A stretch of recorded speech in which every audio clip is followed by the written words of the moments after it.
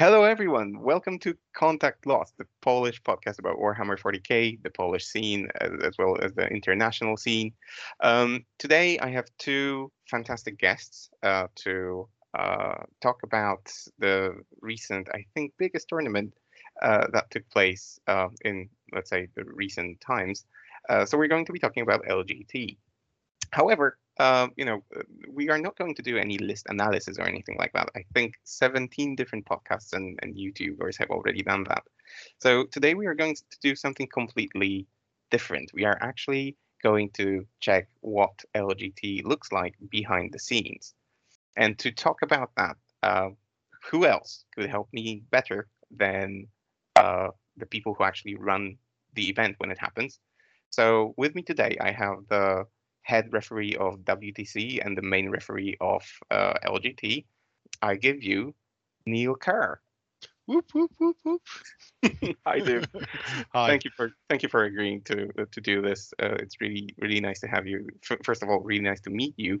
Uh, but also, yeah, I'm dying to hear the insights from the tournament. Yeah, of course, it's my pleasure to be on. We've already Fantastic. talked for about 45 minutes Yeah, off podcast, so yeah, exactly. We already know each other quite well, thanks to that.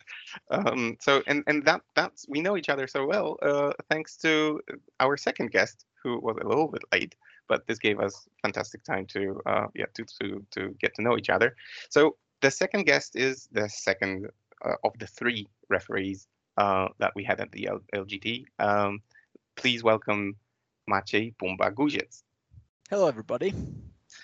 Hi, dude. And again, like with Neil, thanks for accepting the invite. It's really nice to have you. My pleasure. So I also wanted to bring in the third referee, so Piotr, also known as Typhus. However, Piotr has some, let's say, work commitments, and he couldn't join us. However, Well, to be honest, he's rubbish. He didn't do any work at all, did he, Pumba? oh, I've heard. True. And also, his excuse is probably quite lame because he's not working; he's drinking. So, Yeah, I mean, how many Actually, steps? that's the How best many? excuse. Yeah, yeah, how many probably. steps was it? 60,000 steps or something he did. So he said, yeah, but then he made a small correction and he actually said that it wasn't exactly 60 at the event; it was just 45. So no, not really a big feat. But yeah, so what I've done is I have a bunch of questions and I prepared those questions in advance.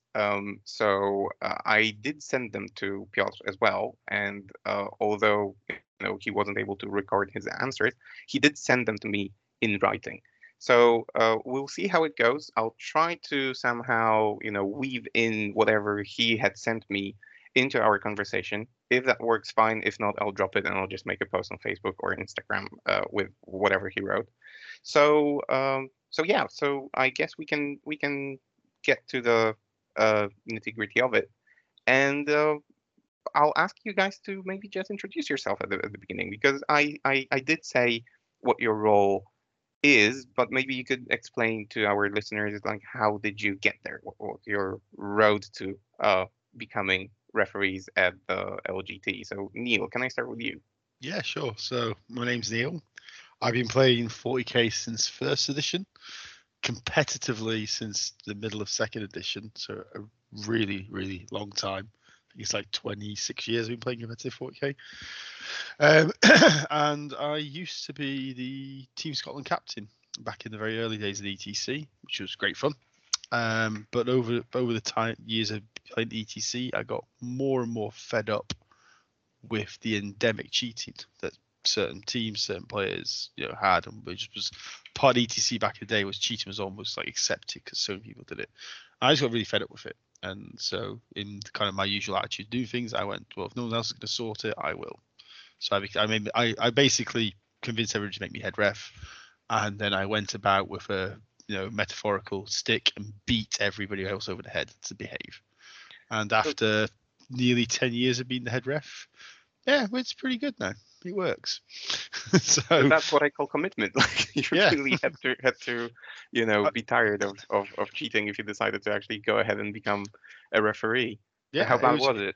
It was bad. I mean, it was really bad. It was horrific. I mean, I used to, because Team Scotland back in the day was not a competitive team at all. It was basically, are you Scottish? Do you have the time and the money to go to Europe and play 40k? Come with us.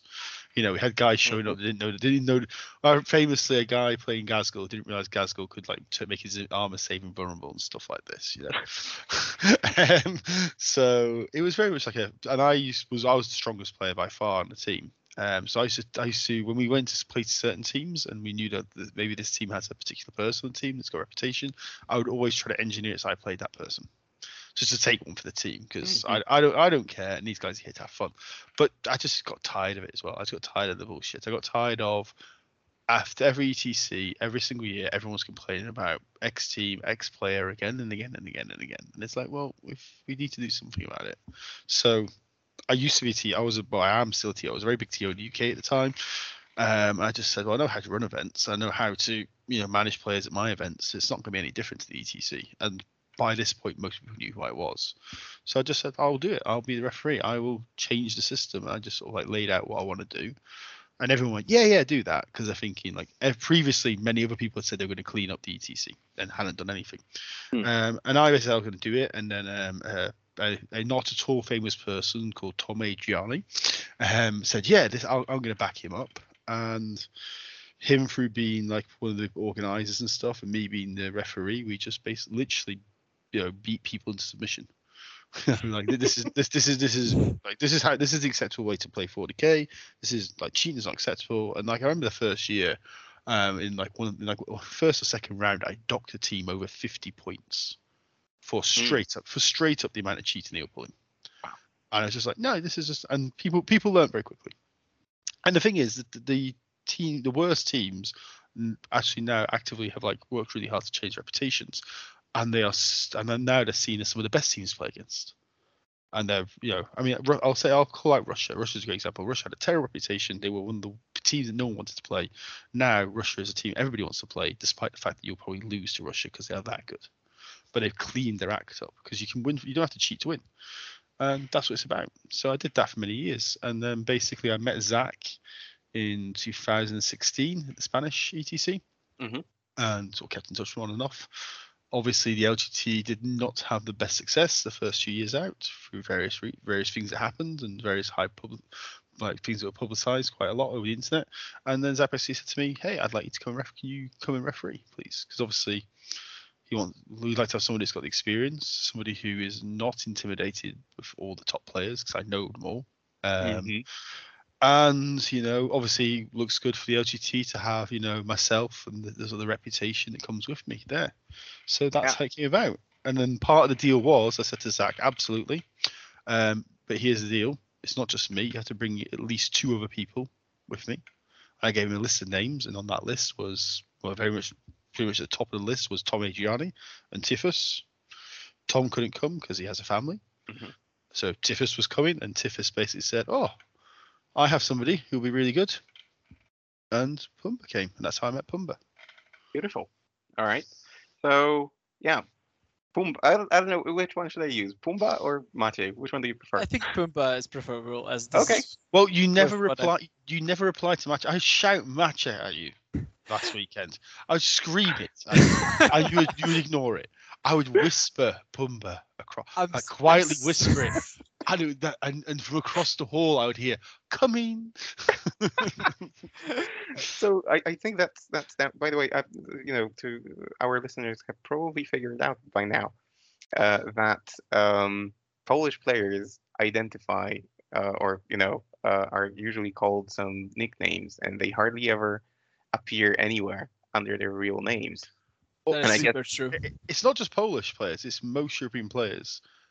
Most people outside of the UK and Sweden know me as Scuzz because that was my online name for years. All right. And a lot of the ETC players, a lot of the Poles still call me Scuzz. Like Skark still calls me Scuzz, for example.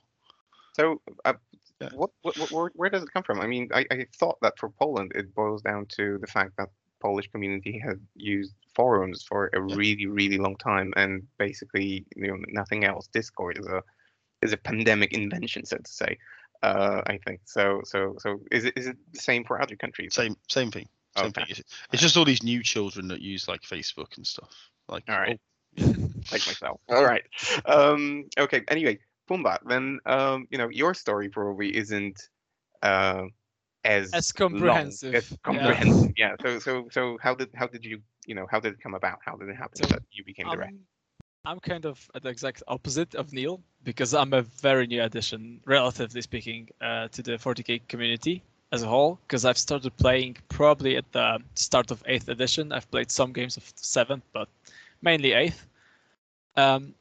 So what happened basically? I became a TO of Krakow, Polish second biggest city. Mm-hmm. And I became, because of the pandemic, pretty much all of the Polish community moved into the Discord. We made our own Discord server, which pretty much from people from across Poland joined, and the community started to expand really fast, especially So I became active there as a person who knew English pretty well and liked to organize things and also discuss rules, because as we all know, GW's rules aren't always of the best quality and interpretation is always needed. And this is basically how I got to know Typhus. And because to be honest, he told me that I was his second choice behind David, who is known in the community as Dave, who was also a WTC ref for a couple of times, I believe. But he wasn't available, so Typhus asked me to just come, as I was known for my English and also my ability to quickly find rules, which is very needed. Rare. Rare too, but I think very, very needed in a situation of reffing a 100-person tournament. So this is how I became the LGT referee and got to know Neil. That's fantastic. So so tell me this: do you guys actually, find it enjoyable to referee? Because it's a duty. It's something that you have to do. Reffing a 600-man event is quite an achievement. But do you have fun while doing it? Because to me, my experience is that no one ever wants to be a tournament organizer and no one ever wants to be the ref, because first of all, it's very hard to divide your attention between playing and reffing. And then also all the people coming to you asking for rules and over and over and over the same questions and so on sounds like a masochistic feat, to be honest. So do you have fun while doing it, Neil? See, I thought you were going to say nobody wants to be a referee in Poland because of Laddie. Hi, Laddie. Hey, buddy. What a call out. What a call out. I love Laddie. He's great. We all do. No, I mean, like I said, it started off as like a thing. I was so fed up with it all, the ETC, and I was really passionate about ETC, the community, the people. So I tried to change it, and I did. Is it masochistic? Yeah, it's hard work. It is hard work, but it's really rewarding. And also, honestly, I'm not someone. I used to be a person that chased the meta all the time, but now my life has moved on. I don't have the time or, frankly, the energy to sort of chase the meta and try to always be the very, very sharp edge of everything. And I enjoy more and more just going towards socialize. And when you're a referee, you actually have a lot of time to socialize. You can actually spend you spend less time than you'd imagine running around, a lot more time just chilling at tables, saying hi to people. Even at the LGT, there was 3 of us and 600 players. I mean, don't know about you, Pumbaa, but I'd easily say maybe 20% of the time we were actually actively refereeing, and the rest of the time we were just walking around chilling. True. Yeah. Absolutely. Don't you make it sound cool? Yeah, it's really. Why? What? The question, I say this: why do you play in tournaments? I mean, I think for most people the core reason is because you want to hang out with friends, meet friends. The social part of the hobby that attracts people, and tournaments is obviously very social. And being a referee, you don't lose out on that social side at all. In fact, I even think you get more time to be social. So it's like you're involved in the tournament the same way, just in a different way, but you're getting the same outfit, so it works. Okay, Pumbaa, your take. It's a tough question for me to answer because my main experiences from refereeing comes from my local scene so far, but I find it just rewarding to do. I think I was definitely more stressed than Neil during LGT because I have less experience in that. But at the same time, just walking around the tables and seeing people being able to just come up to you and ask for some questions and being able to help them, making the event run smoothly, is just rewarding for me. I find it fun, and as Neil said, the part where you just can stop for a second, hang out with people, like comment on their games, on their plays, and how the dice are rolling and stuff like that. It's just a great perspective on the event, something completely different from actually playing. Okay. I still would consider myself for a time more of a player than a referee, because I'm actively competing at the for now. I would like to join the Polish national team in the future if that's possible. Obviously, who knows what's going to happen. Yeah. But yeah, I think the aspect of just organizing such event fascinates me. All right. So, yeah. So tell me about the LGT then. I mean, during the LGT, I was active on Discord. I did see, some pictures from the event and some comments that you guys made in the Polish Discord and so on. You made it look like it was really hard work, especially that, I guess, correct me if I'm wrong, but I took that from the pictures that you needed to help set up the tables and I don't know, do some other organizational stuff. So it wasn't just Saturday, Sunday refereeing games. It was much more, I think. So, Neil, is it a good understanding of the situation? Yeah, for Tiffus and Pumba it is. I showed up Yeah. at 11. I showed up at 11 o'clock on Friday night. How convenient. After and also I showed up to having Tiffus having a beer ready for me, and then we went to the hotel. So I didn't do any of the setup. But these guys, they showed up obviously early on. They showed up early in London, did some sightseeing, went down to the venue, and helped Zach and all the other people sort of set things up. So they worked a bit harder than me actually. So, Yeah, Pumba, I think what was your involvement? we became involved because we just were at the venue, so at a year earlier time than Neil, and we just became. It's hard to refuse like basic tasks, because you quickly become a part of the community when you see all of the other TOs actually working on the event. So if there was something to do, something quick, like setting up the raffle tables or the rewards or stuff like that, we just helped, because why not? But yeah, there was a lot of work involved. I think more than we initially expected. But at the same time, I didn't mind it at all. I was just tired after the fact. Did you also help clean up the venue after the event? We helped a bit, but not too much, as we were actually reffing the finals when the venue was getting cleaned up after the main event, because the main part of the event ended after 5 rounds, but the top 4 players moved into a bracket format. Mm-hmm. Basically playing semi-finals and finals at a very late evening. Like I think finals started at 8 p.m. or something like that after a whole day of playing. So yeah, we were at the top tables, but when we had time or a bit of a break, we helped with cleaning up the tables and stuff. Okay, so it really does sound like hard work. So kudos to you guys for actually going there and helping as well, not just reffing. So let's put it in some order. How does reffing at an event of that scale work? I mean, I can imagine, picture with my eyes, or in my mind right now, be like a huge hall, 600 people talking over one another, so it's loud as hell. And then there's just the 3 of you running between the tables. How did you guys communicate? Like, how did you find each other at an event like that? Did you have like any technology on you, or how did that work? Yeah, so credit to Zach. He came up with a system which I was actually super skeptical about going into it, but it worked amazingly. So we all had walkie-talkies and earpieces, so we could obviously communicate with each other, like just basically talk to each other. Mhm. But then obviously you've got 3 referees and 600 people. How do you avoid everyone just putting their hands up, shouting ref, and you've been running ragged?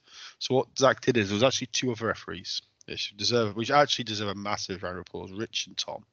Yeah. And these guys were legendary because what Zach had done, he'd set up a WhatsApp number for the event for rules questions, and so players were not meant to grab us randomly. Uh-huh.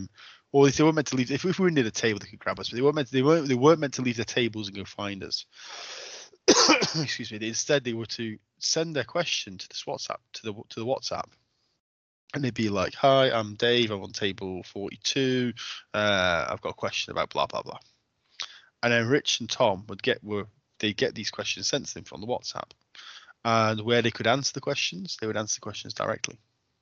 So it was I'm in it was, awe of that solution. it was a Yeah. fantastic solution. So they actually filtered, because so many questions you get are literally read the rule book, RTFM, read the freaking manual. Mhm.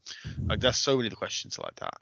And they were like they were like the Chinese Great Wall. They filtered that firewall of Like a Toy sieve.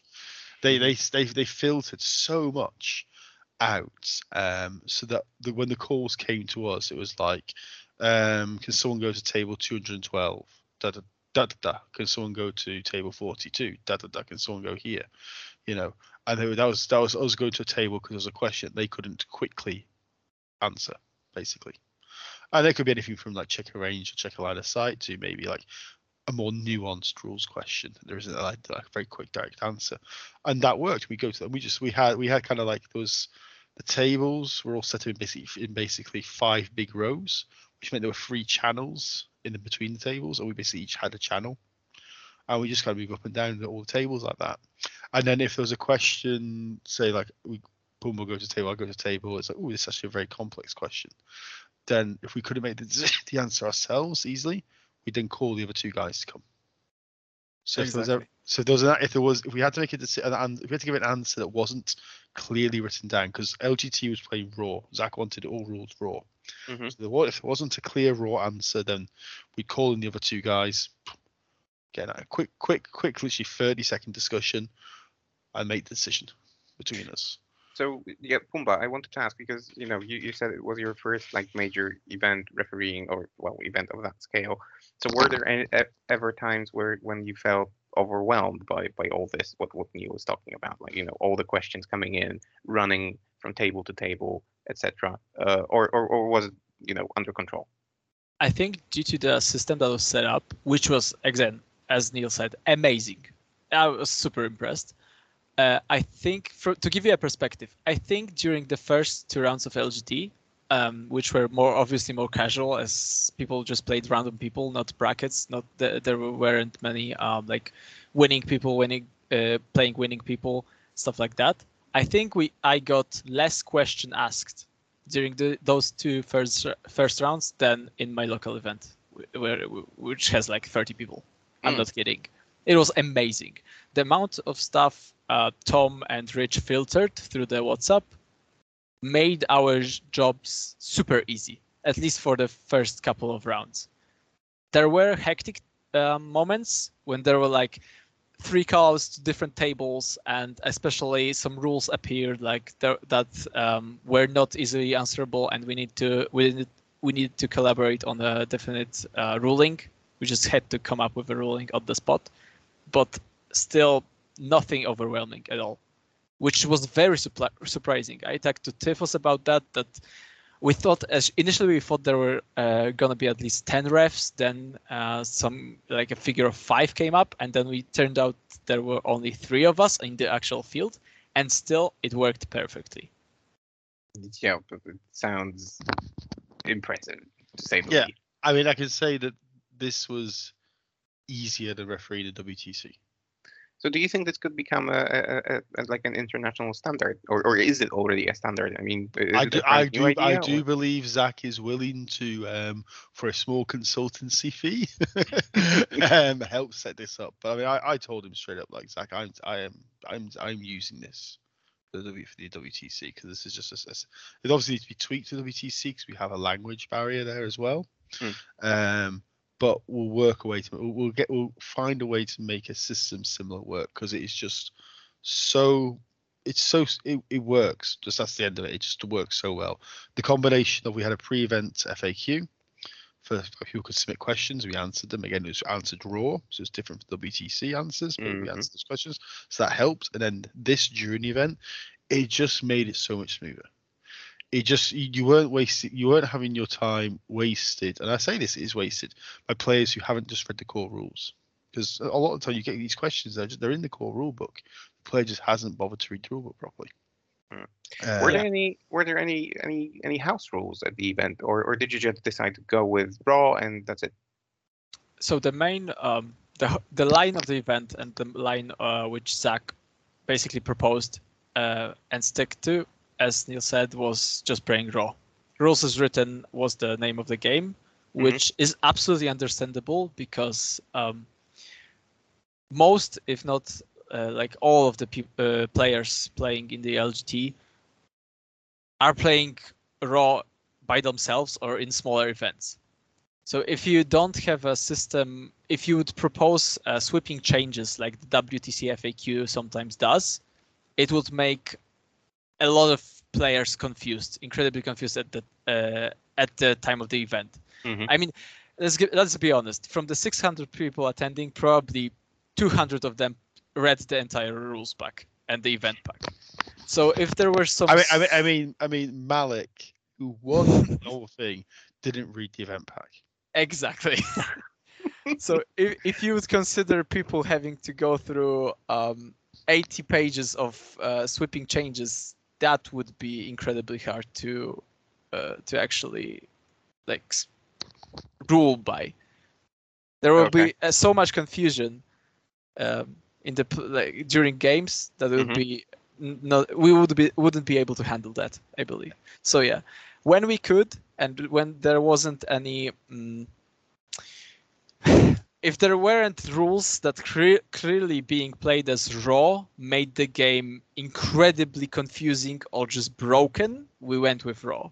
I think the biggest thing we ruled, there was a game being played at the streaming table, by the way. Oh, the spicy details start. Go on.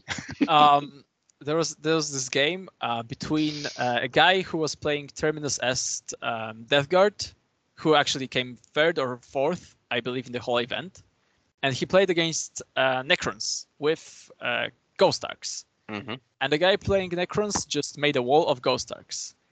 But it turned out that his Poxwalkers, combined with the exact height of those Ghost Arcs, made it possible for the Poxwalkers he was playing to go under them during charge phase.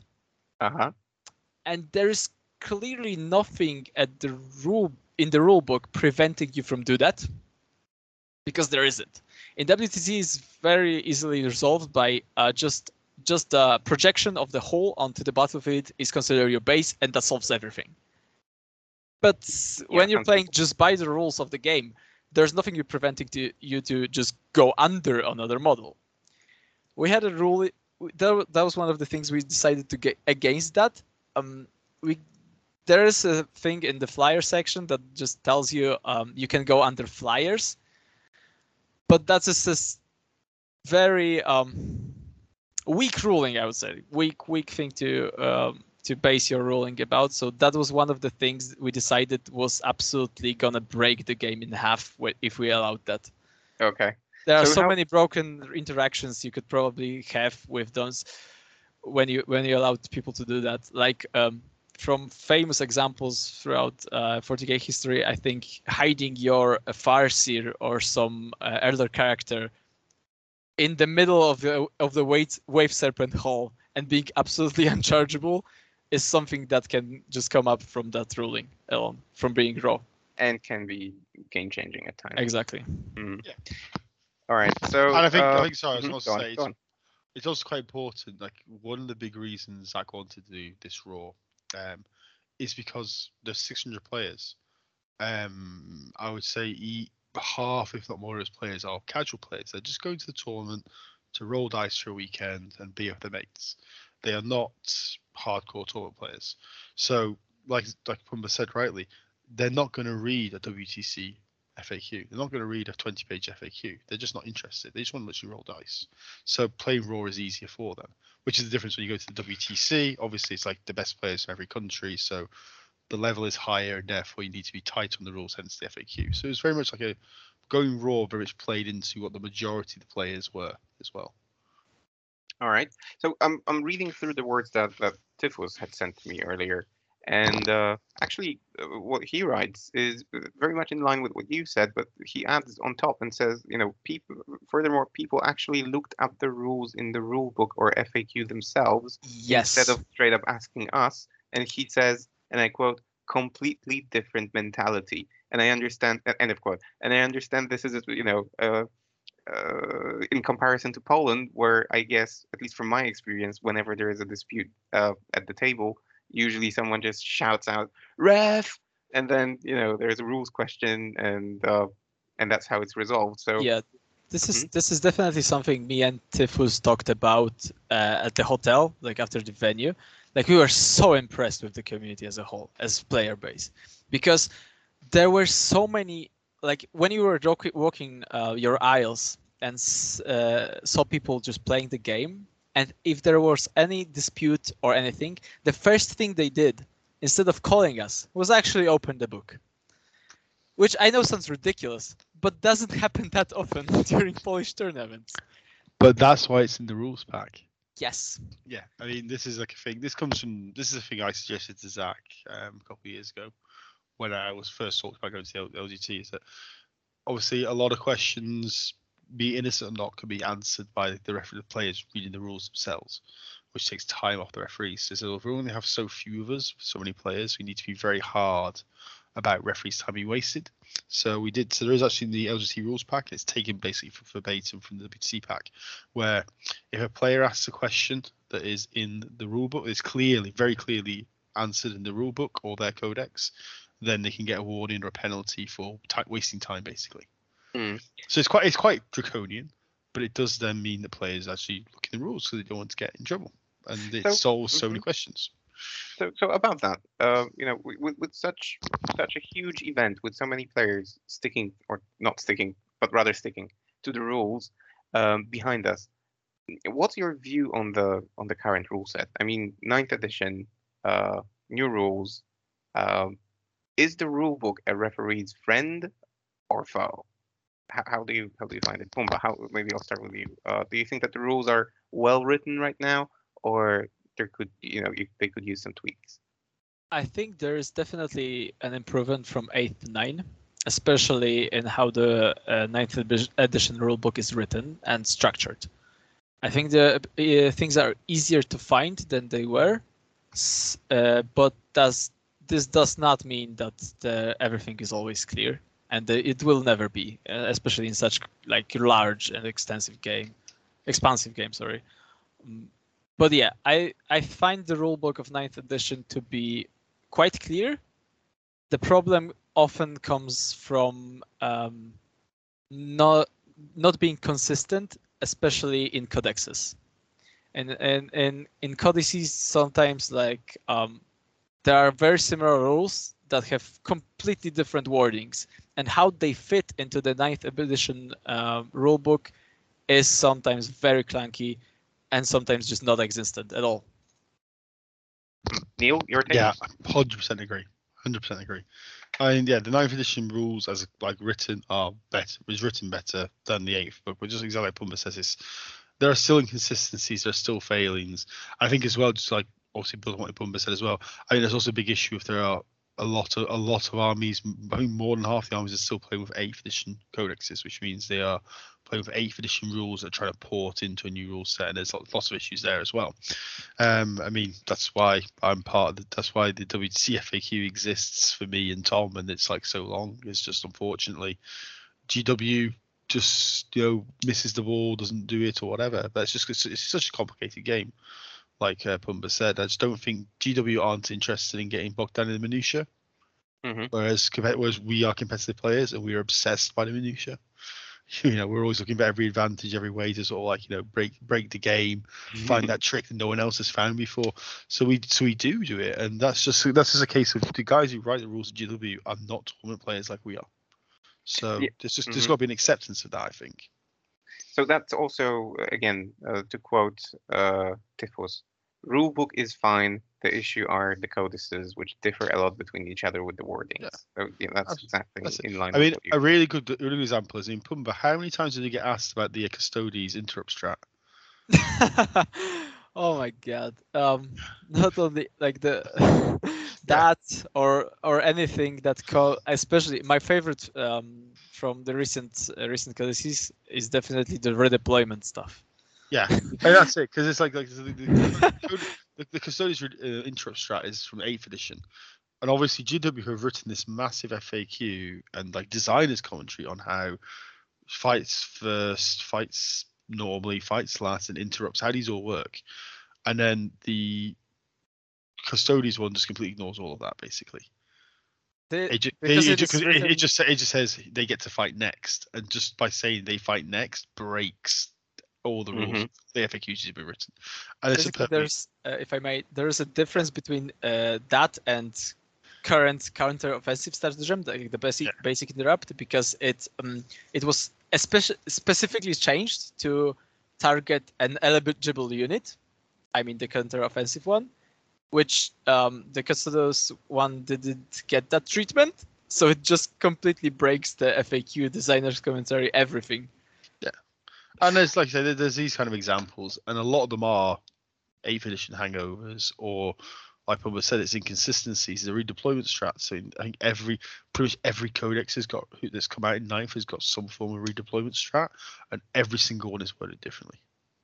So just for a second, steering away from LGT, Yeah. does it happen that G-Dubs reaches out to to yourselves? I mean, to like the ref community or something like that, to find out about the absurdities of some of the like rules or stratagems or whatever they've written, to check if those things actually make sense, if they work, and maybe they should be amended. Does that happen?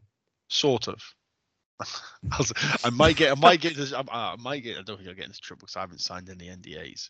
So Tom Adriani, obviously anyone who's on the ETC knows Tom. Tom is the main guy who drives the FAQ for the WTC, and he is a playtester as well for GW.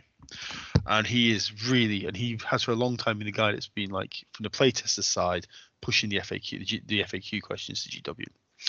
And previously, GW did not like the idea of the ETC for various reasons, but basically over the past maybe like 2 years, Mike Brandt came to the ETC.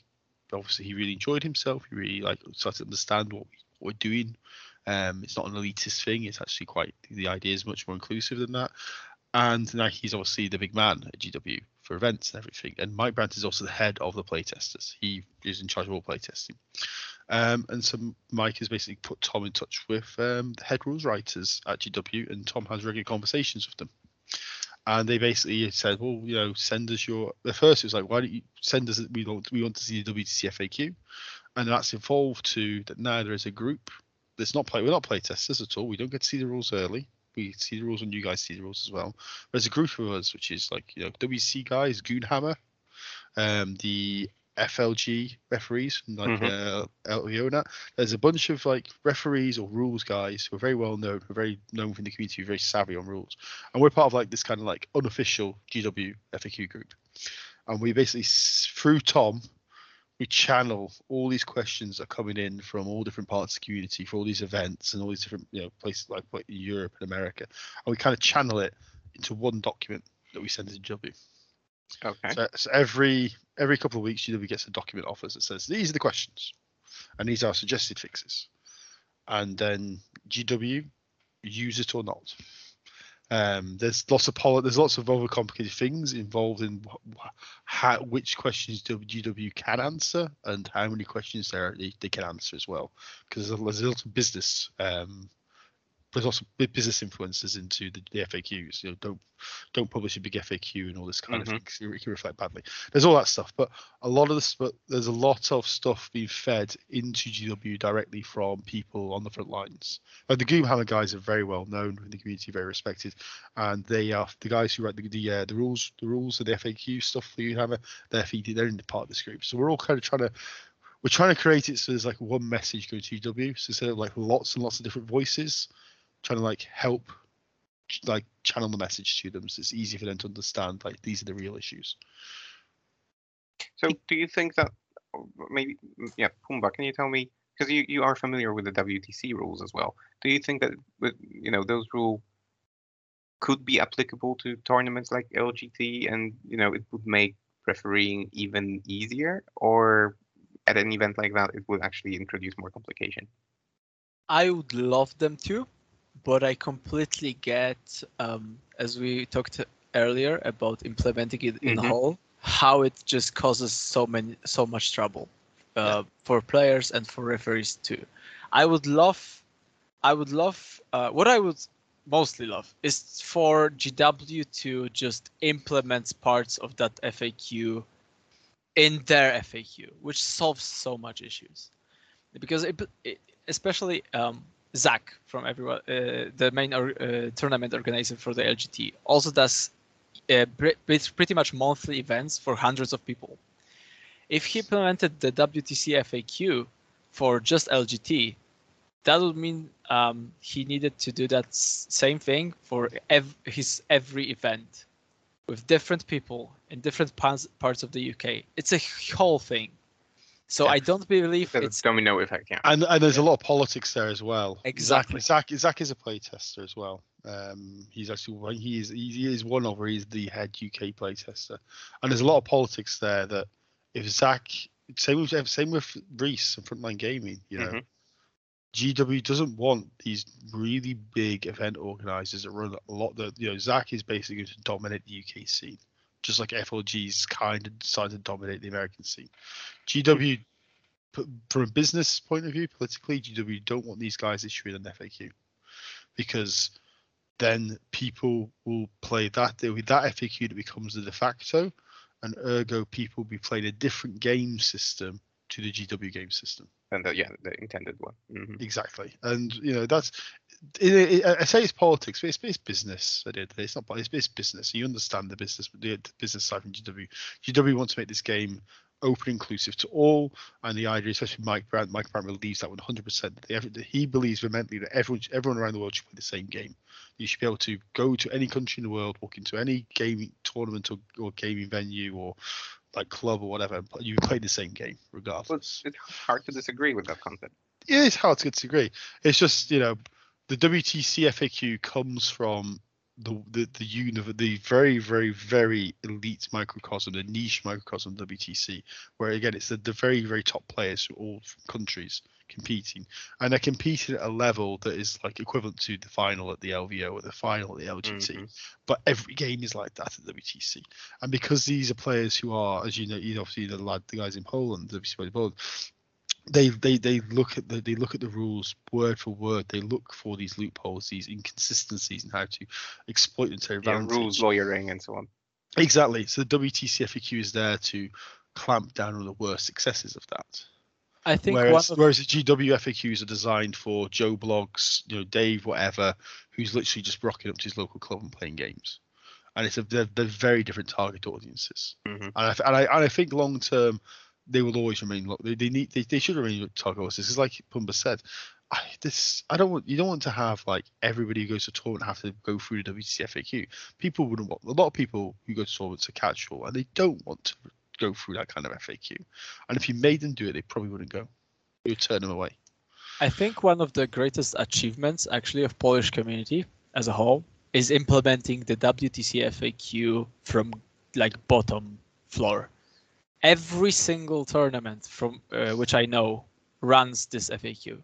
I'm talking my tournaments in Krakow. I'm talking Warsaw's local events. Every small event has it implemented, which makes the whole of the Polish like tournament scene very integrated into GW rule set.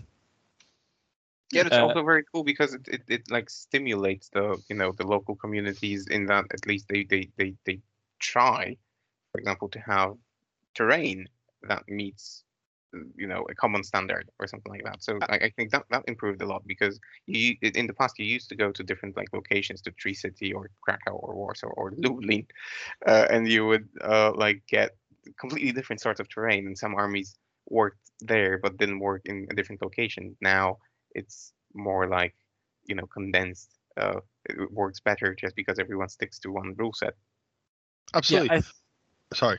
if I may, I think that is one of the things that makes Polish community, the 40k community as a whole, very much more competitive than average English player, for example, or American player. We are very from every single event. You just if you know the rule set, if you're just forced into it, kind of. But from the very start, when you're just beginning to play your tournaments, it just comes more naturally than implementing it on a huge event just out of the blue. Because now everywhere you go in Poland, as you said, you basically play the same rule set, and even though the FAQ is expansive and big and changes many of the things, it makes the game better, in my opinion. It just straight up does.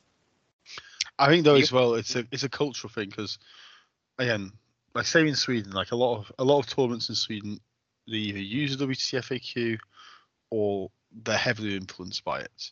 I think the same goes for a lot. I would say for the many countries, except the UK and America.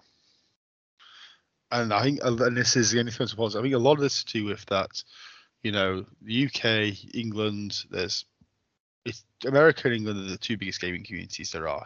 Poland, you guys have said like you got 100 or so, 300 gamers. Sweden's like 100 or so gamers. So you can implement these things. Everyone knows each other. And if you go to a tournament in Poland, you're going to be playing Skark and Vladi and all that. So the game's already up straight away. Whereas you can go to a 100-man tournament in America and not meet a single quote-unquote top player. You can go to a 50, 60-man event in the UK and not be a top player there either. Yeah. Because there's just so many more players. And then the problem is because there's so many more players, the general perception of the WTC team is more negative, I feel. Because it's seen as this kind of very elite thing that a lot of people will never have an opportunity to get into because they don't have an opportunity to get into it. They kind of they develop a more negative attitude towards it. So there's more resistance, therefore, towards the FAQ. The Polish community very much supports and backs the idea that there's a Polish national team, and and pretty much most of the players in the community want the Polish national team to do very well. Whereas if you go to the UK and ask just like when you go to the LG team, you ask a load of people, I think most of them would say they don't even care or know about the WTC. They're not interested in it or whatever. I think there is that as well. There's a very different relationship to how the WTC is in many countries compared to how the WTC is in England and America. All right, we've been circling the topic of something that you've mentioned already, so top players, for a while. So I just wanted to ask if you could tell me anything about the Invitational. So how did that go? But I don't really know what the structure of that is. Is it like part of the entire event, or is it something on the side? How does this one play out? So this year's Invitational, I believe, was completely new thing, and it was completely separate from the main event. It was just a side event on Friday, in which, as the name suggests, players were just invited in. I believe it worked in a bracket system. Basically, if you lost, you are out. Mhm. And there were, it was, I think it's just a promotional thing for Zach. He invited best players or the most known players from across England to just make sure they play each other, and everything was obviously streamed for everyone to see on Twitch. I think it's a great thing that promotes the main event. It sounds like a pay-per-view or something like that. Yeah, it was a hype train. I mean, he's actually Yes. he's run invitationals at the previous LGTs. I think Jeff Robinson won one and Mike Varant won the other one, but they were like a lot of very he would basically pick the best players from the LG who played in the LGT, and very much he picked the top players to then play an invitational against each other as well. But this year it was very much like a hype train. I mean, you had Manny from Glasshammer, Mikey from Hellstorm Wargaming. You had the guy from Real Space Raiders. You had a lot of internet celebrities, guys that have big YouTube channels in the UK, big followings, and would, like Thomas said, they'll just generate interest. They'll generate hype in the event. And there's nothing wrong with that. I think I think cool. that's one of the things that grew immensely in recent years is the fact that 40k actually has its own celebrities now. Yeah. There are huge channels everyone knows, like Art of War, Glasshammer Gaming, stuff like that. There are huge content creators now. Same in esports and stuff. It's one of the things I think many TOs will try to use as their just marketing material. Absolutely. I mean, like, we won't be doing an invitational at WTC, but at the end of the day, it's almost we don't need to, because you'll still have America from that Art of War versus Manny from Team England. And so, that will happen, and it is mega hype. And yeah, if you're a TO and you have these guys at your event, you of course you're gonna try to use it as a marketing thing as much as anything else. It's like when they did the draw for round one, and it's a random draw. Malik drew Steve Box from Vanguard Tactics. Steve's a big name. Malik's a big name. So Zach posted it straight away on the LGT page. It's got like round one, big name show off. Steve versus Malik. That instantly creates hype. It instantly creates interest. And that's you want to probably, you as a TO, you want to expand your events. You need to create more interest. So that's the way to do it. Okay, so from a ref's perspective, is it difficult to rule, or to be a referee at a place, at an event like that, with people like that? Do you get starstruck when you get to meet those people? I think this is one of the reasons we were chosen as the referees, and Neil was. This is why I asked originally Tom, Tiffus, Dave to come, because they've got experience with it, and these are open, but you don't know these guys that well, so it doesn't matter. It's not. We have our own celebrities, so to say, right? You mentioned Vladi. Vladi is the Polish celebrity, so I know him. I've played him many times, and from that I know I can have a certain attitude towards such players. I don't think they would have bigger impression on some of if Zach decided to grab some local referees from England, because there I think they have such a huge just channels and viewership that some people would just be scared to just confront them on many rules. Yeah, that's what I'm aiming at with that question, and I love what Tiffus wrote in response to that question. I'll quote him here. He said, "It might sound egoistic, but no one is a celebrity to me in this community. I don't care who I'm ruling for or against. They are all players. If they have more publicity, who cares?" And I think that's a healthy approach. I think one of the things that just comes up, as we said, as a TO, you use these people and their channels and their fame to promote your event. So you need to be obviously a little bit more careful, what you talk about them, or if you make a ruling at their tables, especially as they are often playing at the top tables. But that's just a thing that referee does, is just make if you're at the top table, sometimes your judgment or your call makes more difference as for the whole event, right? Mm-hmm. So, do you recall any rules disputes from the Invitational? Was there anything that the guys weren't able to figure out themselves, that they called you to a table or something like that, or were they perfectly fine with the rules and didn't need your help? So for the Invitational, as it happened on Friday, we weren't really reffing there. That's okay. one of the things. Yes, Neil wasn't even in London at the time, and we joined and helped with organization. The whole thing was streamed live, and there were people knowledgeable about rules, or knowledgeable enough about rules all the time at the tables, that there wasn't any real need for us to go to go there and ref every single game. No, I was gonna say there's a big thing about the stream guys is that there were 3 or 4 guys on the stream who are actually very, very good tournament players. So they were both streaming and refereeing at the same time, Okay. All right. which And made our then lives easy. okay, that's really cool. So I can't help but ask about your opinion on what happened in the final. So uh, you know I haven't heard of a tournament with a final where the game ends after half a turn.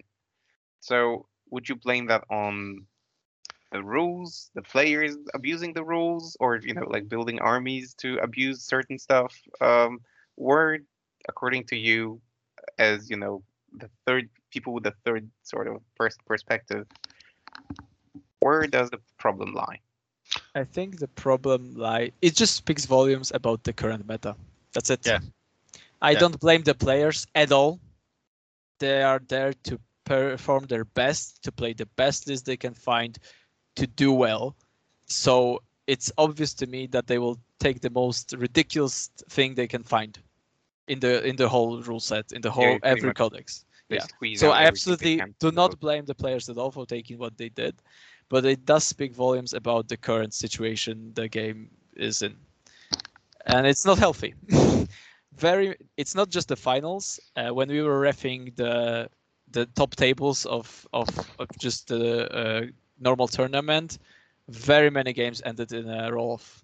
The first turn decided everything, and it's just is extremely unhealthy, and I would consider that to be one of the things that might discourage some people from even coming to a tournament. Yeah, I agree. I mean, the one factor I would say as well is the terrain. A lot of people commented that the terrain was lighter than like a normal 9th edition tournament, and that favoured certain armies really well. Like the Admech Flyers, they went first, they got angles on you, they shot you off, and that's what happened in the final, basically.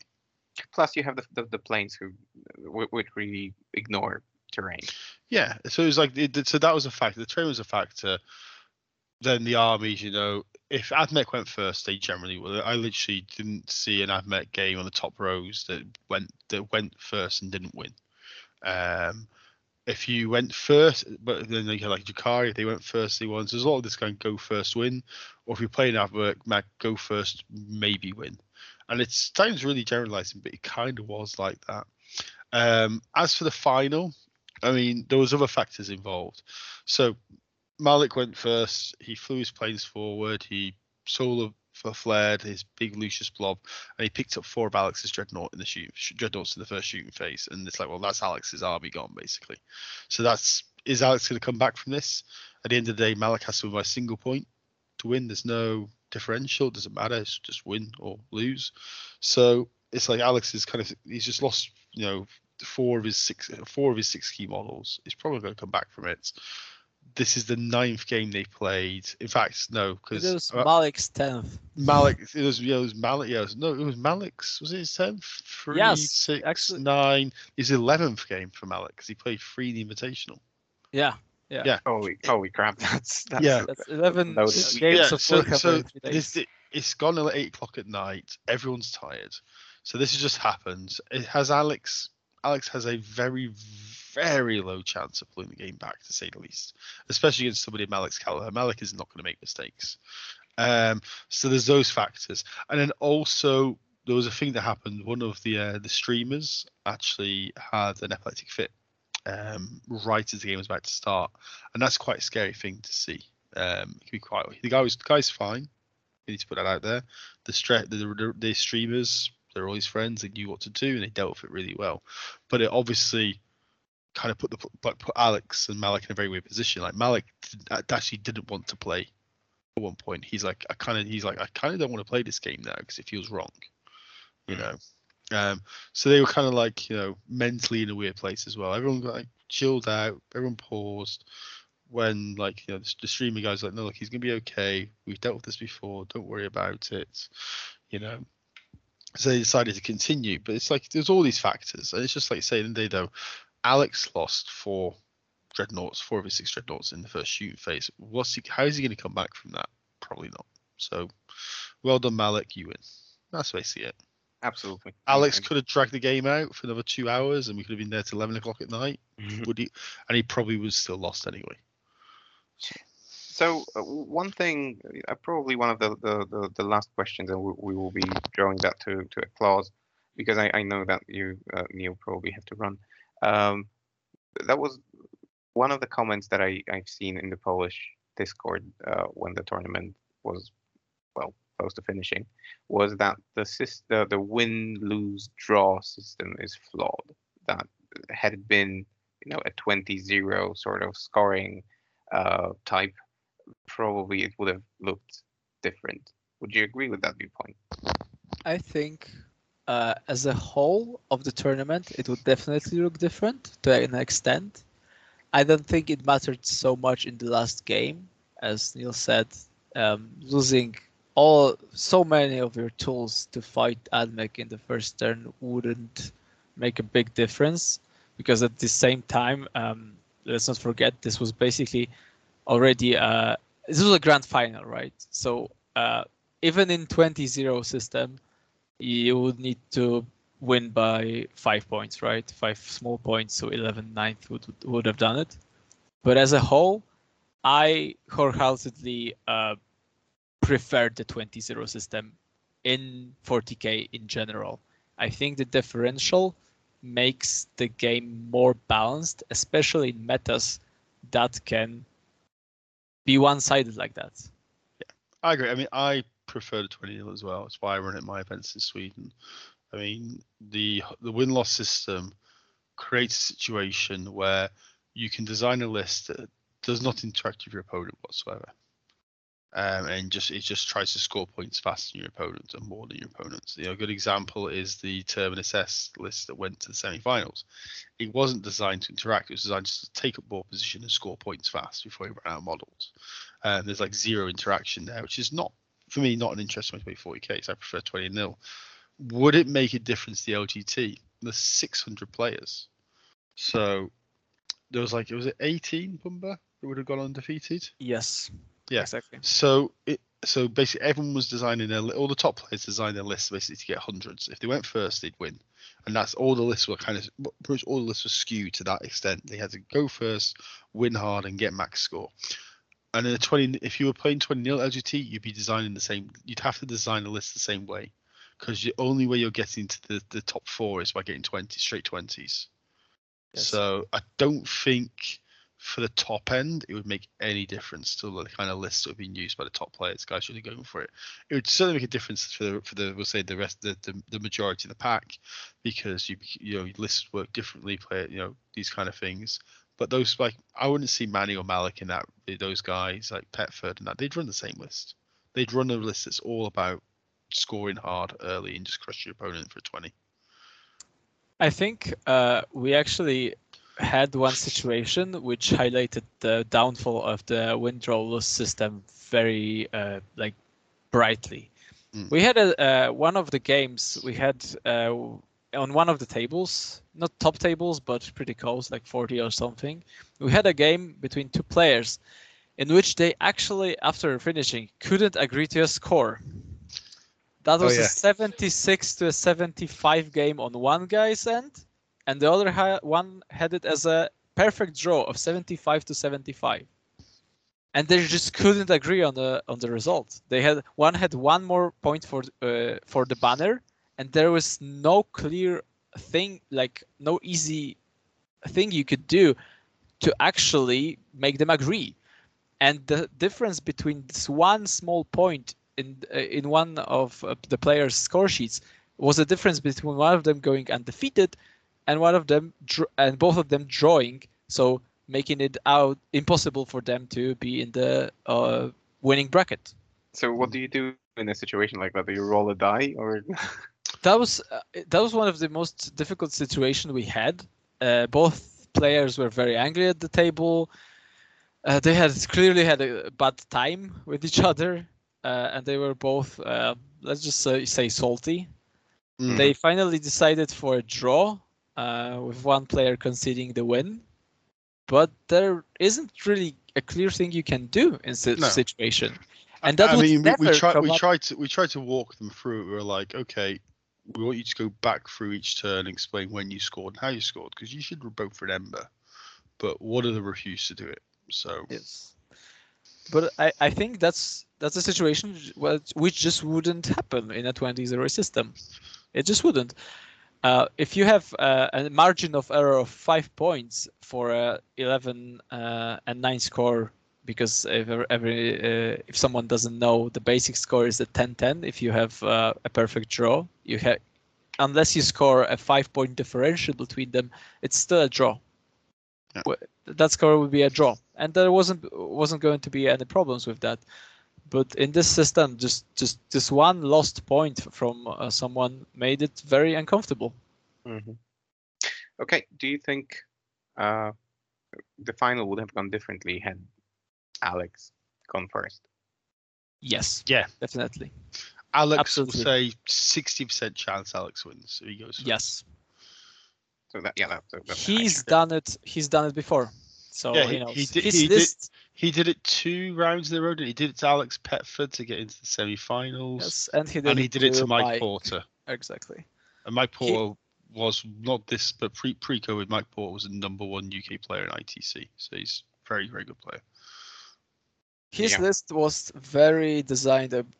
He knew he could face Admech, and I like this about his list, because for me, this list looks quite ridiculous, I'm gonna say, but it clearly was designed around the fact I'm gonna play Space Marines. What can I do to actually have a shot at it? To have a shot, if I go first, if I roll well, if the stars align, can I win? And he clearly did. He did. If he went first against Admech twice before the final, and he just shot down 3 planes, some chickens, some Ballistari. He had no loss Arcus Sicaran to shoot down the Skitari in cover. His list was built around going first and being able to actually take down Admech, which he did. And if the finals, Mike Porter, I think he took half of Mike's army off in the first shooting phase. Yeah, exactly. I saw that game, basically a whole thing, and that was a slaughter. Yeah. So that could easily have happened if Alex went first in the final. I mean, yeah, it's I guess for Alex, it's good consolation that it wasn't down to lack of skill or a mistake or a huge error that someone made. It was just that the dice gods weren't on his side that day, and that's it basically. It is a little bit. I mean, I said, like Alex said, if Alex got first, he had a 60% chance of winning. I mean, we talked about this, Alex, me and Malik afterwards, and that's literally what they said. They knew that if Malik goes first, Malik wins. Beyond dice being crazy. If Alex goes first, Alex kind of has to have a perfect game, or else Malik still wins anyway, because that's just how intrinsically more powerful the Admech Codex is. But Alex is the kind of player that's capable to play a perfect game, hence why he was in the final. But it's just, there's a big imbalance. There is a big imbalance in the game. It's no secret.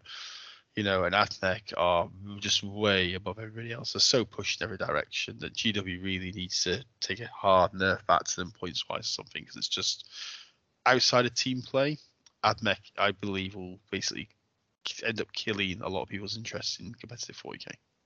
Which is a shame. All right, let's draw this to closure. Guys, any final words of advice or any requests toward players that plan to head to tournaments? Any specific piece of advice that you would like to give them? I would love every player that goes to a tournament, even local, to read the rules, please, because this event to me proved that it is actually possible for every player, even on the low tables, to know the rules at least at the level in which they can play a game in 3 hours and have a good time. It sounds for so everybody. basic. Yeah, but it sometimes just isn't. Also, I would like to shout out GW FAQ writers. Please don't nerf those contemptors, which Alex had. They are the only good thing about the Space Marine Codex at the time. Please don't nerf them to the ground. Thank you. All right, Neil? Reiterate it. If you go into a tournament, in fact, if you're playing 40k in general, read your rulebook, read your codex. It's not. I don't think it's that much of an ask, and it saves a lot of problems. But at the same time, don't be afraid to ask a referee. There's a lot of people that find themselves in tough situations with an opponent who's been tough towards them, who's not maybe being as nice as they should be, and they're afraid to ask a referee because they don't want to be that guy. No, if you can't solve something, if you and your opponent can't come to an agreement or can't work out an answer, can't solve something, and you've tried, ask a referee. That's what we're here. That's what we're here for. Yeah, and especially now, with the advent of technology and WhatsApp and all that, it's even simpler now. Exactly. All right, awesome, guys. Do you want to plug anything? Apart from that, Tiffus is rubbish and he smells of wee and poo. No, not at all. Yeah, right. He was a good roommate, though. I will say that. I shout out Typhus as well for being a good sport, for taking me to the tournament, for giving me a chance to prove myself as a international referee. But he still smells like poo. It doesn't change anything. Yeah, and he's really fat as well. Oh, you're just taking advantage of him not being here. Yeah, but I'll try to bring him in. I'll make it fair, so he'll get his airtime as well to get back at you guys. All right, listen, gents. That it was fantastic. It's the first time I had such a deep insight into a tournament like that, and I think our listeners as well. Thank you for all the stories. Thank you for all the details, and yeah, I'm looking forward to having you over on Contact Lost again. Yeah, hopefully. Yeah, happy to come back on. Awesome. Thank you, guys. And to everyone, until next time. Bye-bye. Bye. Bye. Goodbye.